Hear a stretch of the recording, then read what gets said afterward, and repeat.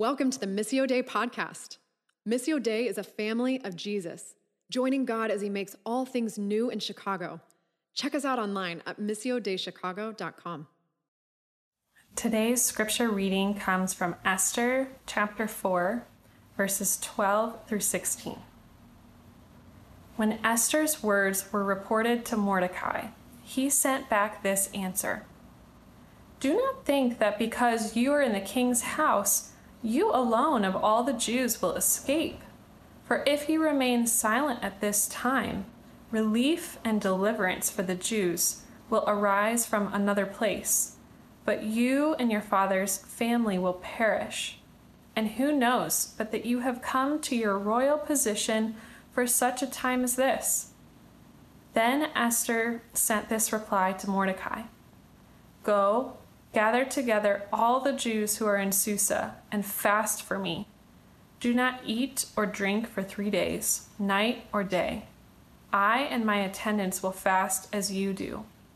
When this is done, I will go to the king, even though it is against the law.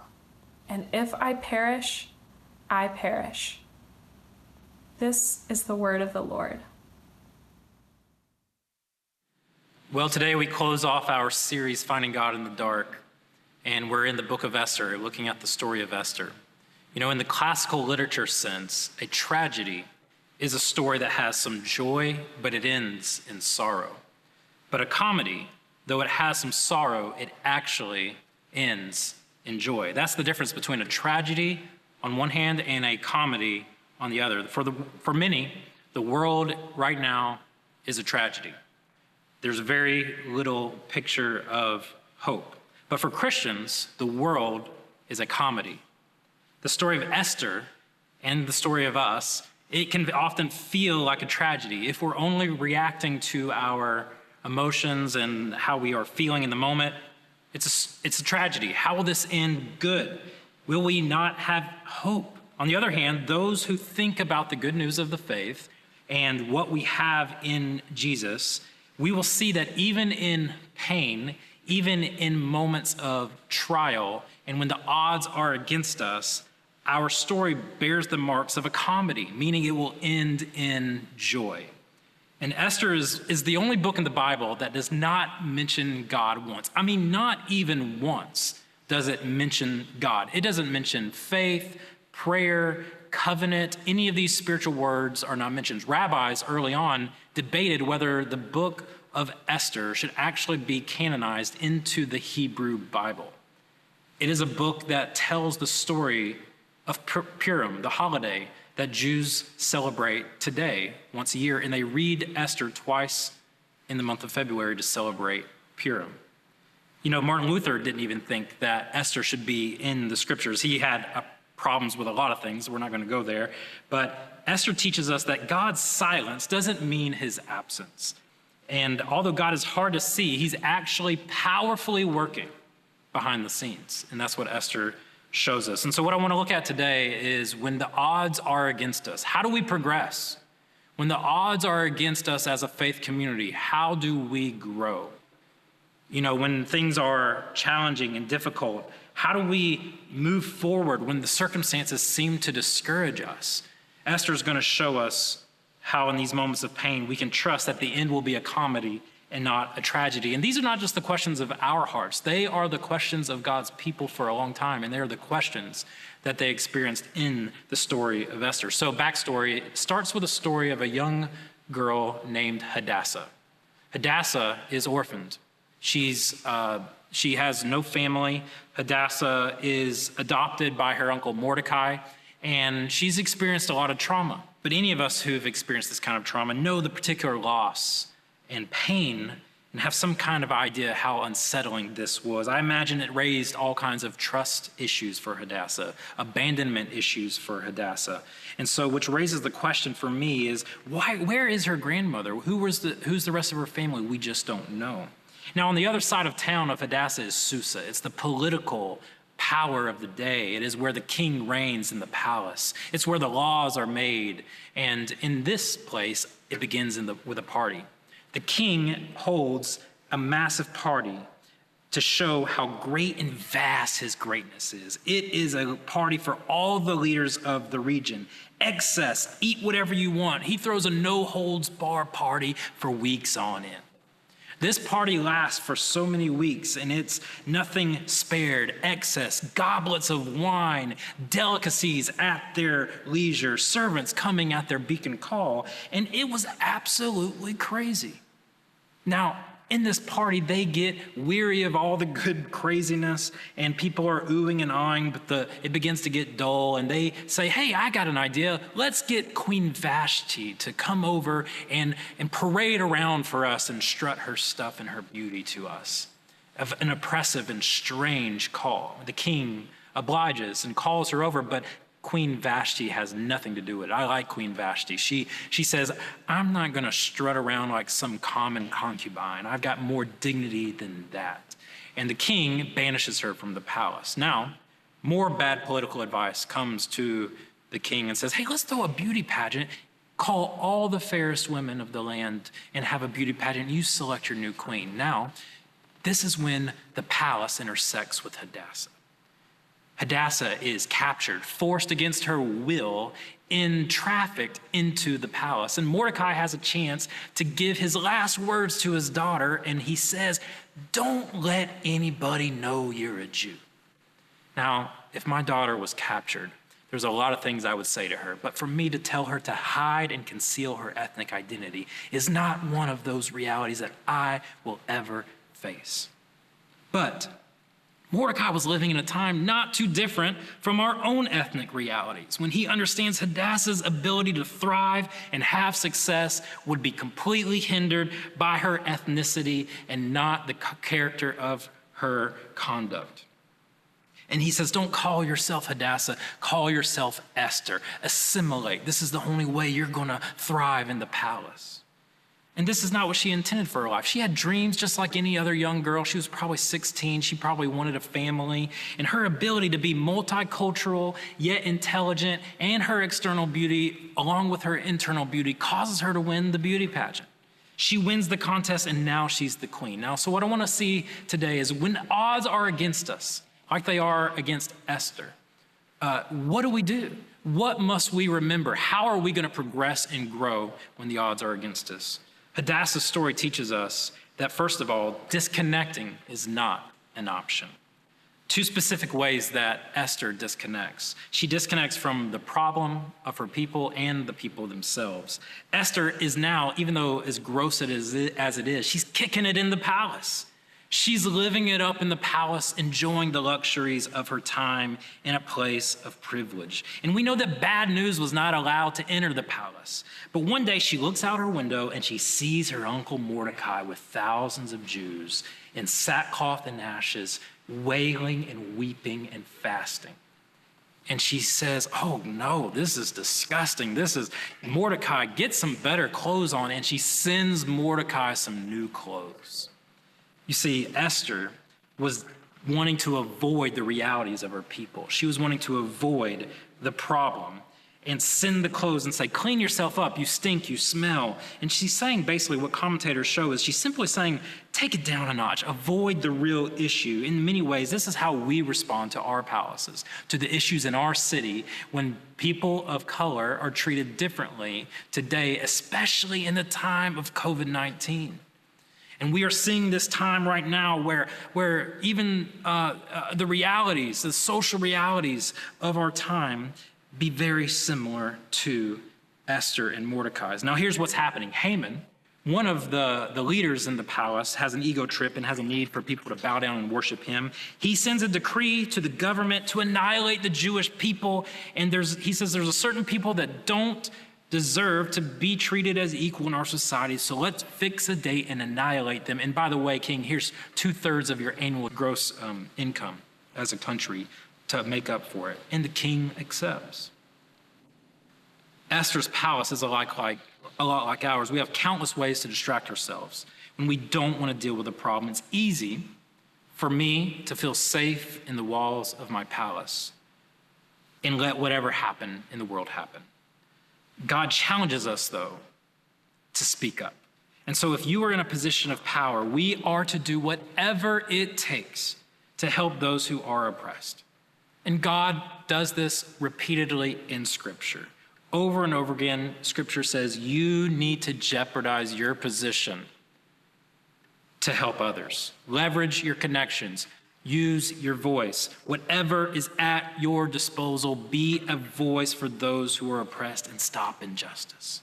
It is a relevant challenge for all of us. It's easy to feel safe in the walls of the palace and let the rest of the world happen and just let it happen. And God challenges us to be challenged and to reach out. Now, personally, I've been challenged by this, asking myself questions. Do I use my position as a place to speak up for others?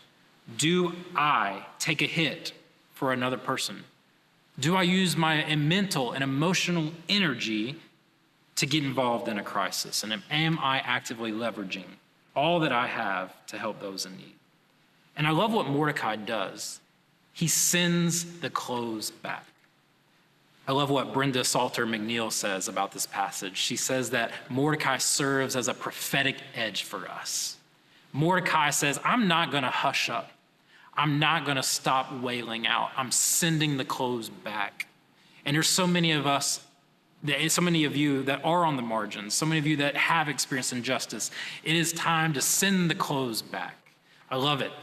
This is the history of our people. Rosa Parks sends the clothes back. I'm not going to the back of the bus.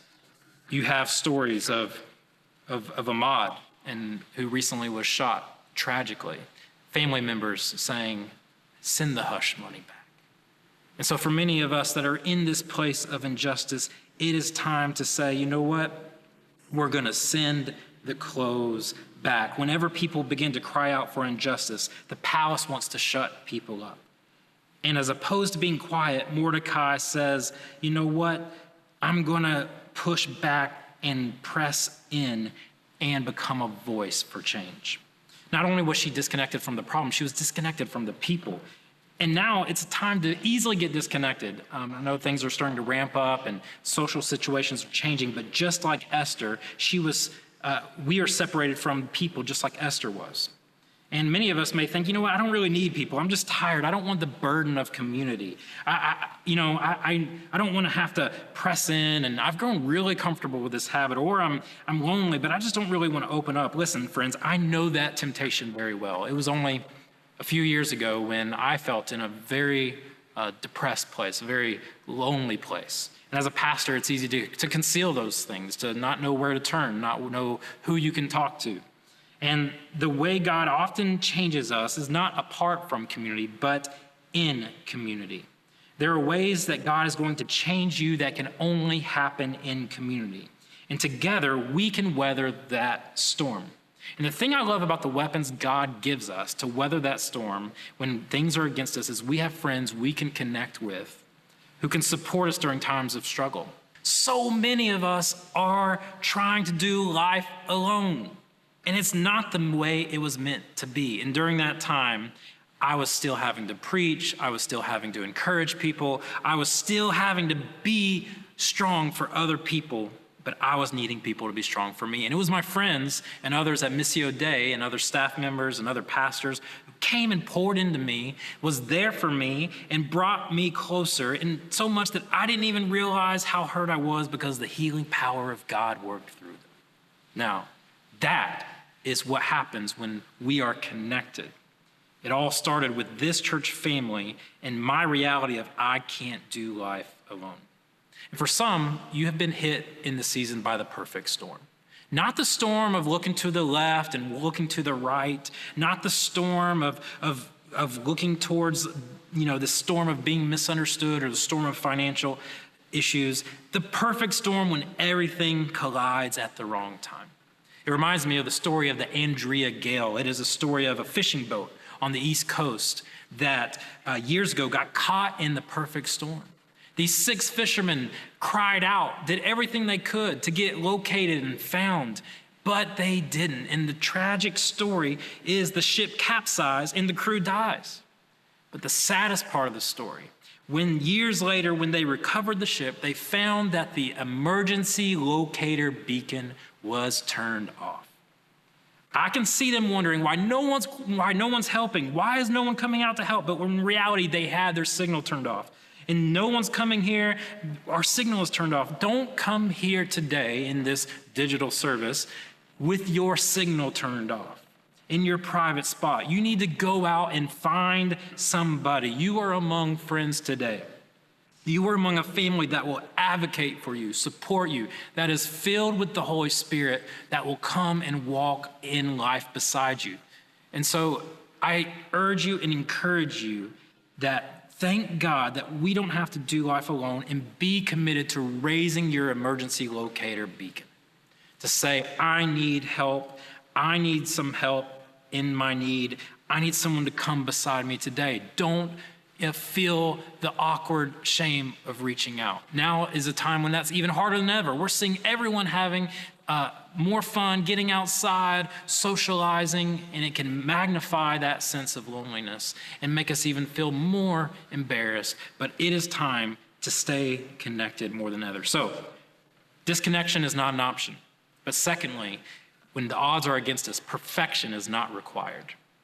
Mordecai tells Esther in a letter that he writes her, and he says, it's time for you to speak up. And Esther says, who, me? She raises a fair point. She says, I'm not in a position to speak up. And her fair point is that she hasn't been summoned by King Xerxes for 30 days. She has not had any contact nor intimacy with the king for 30 days. And to enter into his room and his chamber would have been a capital punishment, even for the queen. She says, I would risk my life. I would be as good as dead to speak up and to go and summon the king and to speak up for my people. And so Mordecai tells her, the one who once said assimilate now says it's time for you. And if maybe you brought to this royal palace, maybe you were orphaned, maybe that you were trafficked, and maybe you were with all the social realities facing in the palace for such a time as this. He doesn't say, you've got to do it, which is crazy. He would think he would say, if you don't speak up, nothing's going to happen. No, he says this, if you don't speak up and if you don't let God use you, Hadassah, he'll step over you and find the person willing to step up. And he says, who knows? Maybe you've been brought to this royal position for such a time as this. Maybe this is the reason you've been born. This is your destiny. And so in this moment for Esther, now I know for a lot of us who've been raised in church, we know the story. We've seen the spoiler on Rotten Tomatoes. We know what's going to happen. Esther's going to rise up. She's going to speak up. She's going to protect the people and vindicate their people from the annihilation that's been ordered by Haman. Now, but for Esther, remember, this is a real critical issue. This takes so much courage. This is a real question for her. She's been concealing her ethnic identity. She was passive in ways she ought not. She was living a compromised life in the Persian Empire, and we too live compromised lives. We too often have God calling us to a certain area, calling us to be salt and light in our city, calling us to be salt and light in our marriages, in our families, calling us to be salt and light in our workplaces, and yet we feel, gosh, I failed too much for God to ever use someone like me. God is not calling us to be perfect, and perfection is not required. And many of us are asking the same questions as Esther. Could God really use someone like me? This is often the question in my heart. I remember when I was called in ministry, I was like, I'm not good like these other Christians around me. I feel like I'm an evil person. I got a horrible past. I've got a crazy dysfunctional upbringing. And so we've got this sense where we don't feel qualified. God does not call the qualified. He's not looking around the earth going, who's amazing? Who's already totally holy? Who's up to par? Not you, next. Not you, next. Some of you are like, well, I am. That's self-righteousness, a whole nother sermon. But God does not call the qualified. Moses Remember, he says, deliver my people. And Moses is like, I can't even speak. I'm an INTJ on the Myers-Briggs, which means I'm not very persuasive. I'm more of an S and a C on the disc. I'm not really an I. I can't do this. I can't talk very well. But in the moments of pain, perfection is not required. Throughout church history, the church has often said that God doesn't call the qualified. You know what he does? He qualifies the called. He qualifies those he called, and God is able to do his perfect work with his imperfect people. So in a moment of pain, can I progress? Yes. But here's what you need to know. Disconnecting is not an option. Number 2, perfection is not required. And number 3, we have been handed a victory, so we always have a reason to celebrate. The Jewish people at the end of the story of Esther have been handed a victory. They are not annihilated. They are set free through the vindication and representation of Esther. And we have a greater representation than Esther and Mordecai. We have Jesus Christ, who has vindicated us by raising from the dead and setting us free from our oppressors. And I love that in the Jewish history, during Purim, when the book of Esther is read twice in the synagogue, they end up celebrating intensely over this moment. And during Purim, they also recognize that Psalm 22 is connected. Early Jewish rabbis saw Psalm 22 as a personal lament during times of distress. Psalm 22, we know, is the one that Jesus cried, my God, why have you forsaken me? Jewish rabbis believe that this psalm was written by David to be given to Queen Esther to be read in the idol-filled chapel of the king and to pray over and to be a moment of both lament and praise. And I'm here to tell you that when we are in the midst of personal distress like Esther and like Jesus who cries out, we can know like Esther, we will be vindicated, and like Jesus, we will be held by our Father, and personal distress will be transformed into gratitude. Personal distress will be transformed to a public expression of worship because we have been handed a victory and we always have a reason to celebrate. Some of us need to remember some stake-holded anniversaries in our spiritual life, right? I know it's cheesy that we have, anniversaries for when you were saved or baptized, and it beats a whole lot of other anniversaries. You ever met the person that's like, it's our 5-week dating anniversary. It's my 7-week work anniversary. I mean, come on, get some good anniversaries here. But you can tell a lot about a person by what they celebrate. And I'm here to tell you that we always have a reason to celebrate because of our salvation and hope in God. So let's never forget what's happened from us. Let's not disconnect from the problem. Let's not disconnect from the people. Let's know that perfection is not required and we have been handed a victory. And so therefore, we always have a reason to celebrate. As I close Missio Dei, I just want to remind you that in that time of my story, Ashley and I, we had some really difficult conversations. We doubted our calling. We wondered, man, we thought we were here in Chicago forever, but what if this is the end? What if we need to move on? Should we have conversations and discerning of what's next? And, we like to have those conversations in privacy, not around our children, but I think one of our children was eavesdropping and hearing us. And then that afternoon later, my daughter looked at me and she said, Daddy, will you stay in Chicago for me? You see, in that moment, none of our circumstances had changed. None of our trials had been different. But in a moment, my perspective had changed because if Jesus is my victory and I was in the position and circumstance of C, my daughter was the beeline to show us that there is a reason to celebrate in this moment and remember what God has done. Amen. And so it's time for us to praise God for what he will do in anticipation. To praise God for what gifts he will bring us in advance. Have you ever done that? Have you ever said, I'm going to praise God for what he will do, for what he has already promised, and claim those promises? And I'm going to celebrate that victory. Some of us need to praise him in this moment. Some of us need to raise our emergency locator beacon and say, I am here. I need help. But all of us are invited today to stir our imagination, because praise is a place of action. Praise is a place where we see God do amazing things in our community. And the answer in your prayers are not found in perfecting your style of praise. They are in letting go. They are not taking hold of, they are letting go. And praise unlocks power in the church that brings the world to its knees. And so what would it look like if we took praise seriously in this moment as a church? Let's pray. God, we thank you so much for what you're doing and who you are, how you have shown us so many gifts in this moment. And even though odds may seem against us in this moment, there's still others around us that are in need, that are sending the clothes back, that in our privilege we need to listen to. There's people that need to raise their hand and say, I need you. And for all of us, we need to praise you despite the circumstance. God, would you move in this time? Would you cause us into action to praise you like never before and see the power of praise in the midst of difficulty? God, when odds are against us, may we be people who progress, and may we be may the praise of your people rise to the sweetness of your heart, God. May it rise up to you, and may you see this as a sweet aroma of your church, and may you be blessed by the praise of Missio Dei. And all God's people said, amen.